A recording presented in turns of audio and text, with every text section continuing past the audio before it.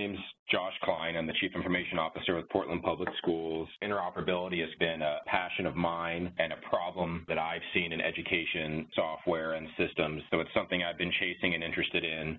So what problems have you seen arise when districts can't easily access and manage their student data that live in multiple systems?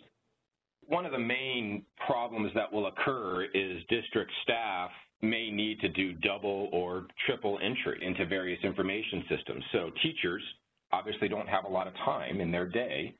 Their day is largely comprised of being in front of students, and that's as it should be. If a teacher or a school secretary, has to enter the same data into multiple systems because those systems do not natively or easily talk to each other or exchange information between or among them, then that teacher is losing potential instructional time with kids, or that teacher's losing, valuable preparatory time to prepare lessons for students or grading time.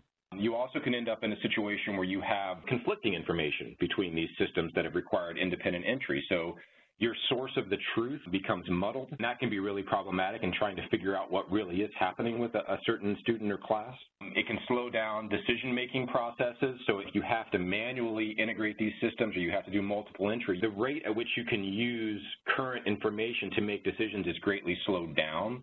And one of those things it can result in is it can slow down program placement for kids. So when you get a new student to your district and your systems aren't well functioning and tied together well, it may take you additional days to get the information you need to place that student into special education programs, English as a second language programs, maybe even courses required for their graduation. And then you can lose a whole instructional days with a student who may be behind or may be struggling and really needs rapid intervention. And if you don't have access to information in kind of these siloed systems quickly, it can really affect student learning. What are some barriers for districts in trying to get access to and be able to manage their students' data? One of the biggest ones that I see is really kind of business drivers within the vendor community. They may feel like they can build a product or a series of products and modules that kind of meet all the needs of a school district. That's typically not the case. So there are vendors who are forcing their customers into buying more and more modules of their software because they're not willing to easily let data flow out of or into their system. Business philosophy and dollars and business models that are generating revenue are kind of a barrier to change. Without data standards, you end up having to directly integrate systems that are owned by different vendors. And that's a high-risk proposition because if the system changes on either side, which they often do, you're at risk of breaking that custom integration. So that's a barrier as well. How can districts begin to take back control of their students' data? The first thing is understanding, how your data is moving. I think EdFi is an excellent data standard to choose. So adopt something that is modern that you can kind of use to begin to standardize some of these interfaces between systems. Oftentimes, we end up in K-12 school districts choosing software that looks really nice, or that teachers like, or counselors like, or secretaries like, or families or students like, and we don't necessarily consider our ability to put data into that system or to take data out of it. And we really need to start thinking about interoperability and integration, very early on in the selection process and weighing that as a significant factor the same way we would weight student privacy and security. And we need to consider those things right up front when we select that software, so we're not just chasing the shiniest, newest piece of software, but we're actually looking at sustainability and security and interoperability and systems that we're going to be able to move data in and out of. What role do data standards play in helping both districts and vendors improve data management and access practices? One of the big ways it helps is it creates common language.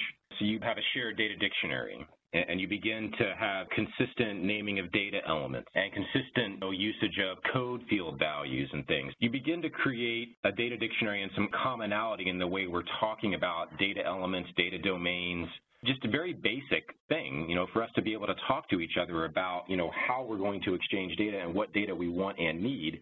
If we're using different language and terminology, those conversations become much more difficult. Another piece I've kind of mentioned already is reducing risk.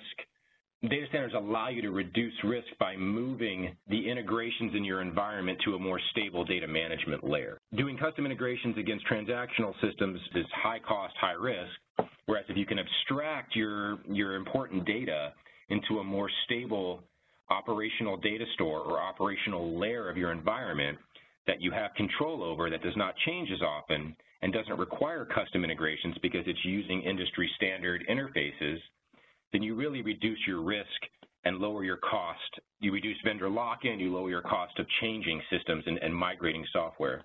And then that same kind of philosophy supports best-of-breed decision-making, and I think it discourages monopolistic practices. You end up in a situation where districts can actually choose the best software for the purpose instead of getting locked into a vendor because that vendor has the ability to integrate data among their modules. And vendors can begin to design their software that way too. They can look at the market differently and can chase parts of the market that they may not otherwise go after if they really were implementing a monolithic product and counting on, a full buy-in from all their customers. They can go after niche markets and market segments at lower risk because they can implement that product more easily and at lower cost than if they had to bolt it onto an existing monolithic solution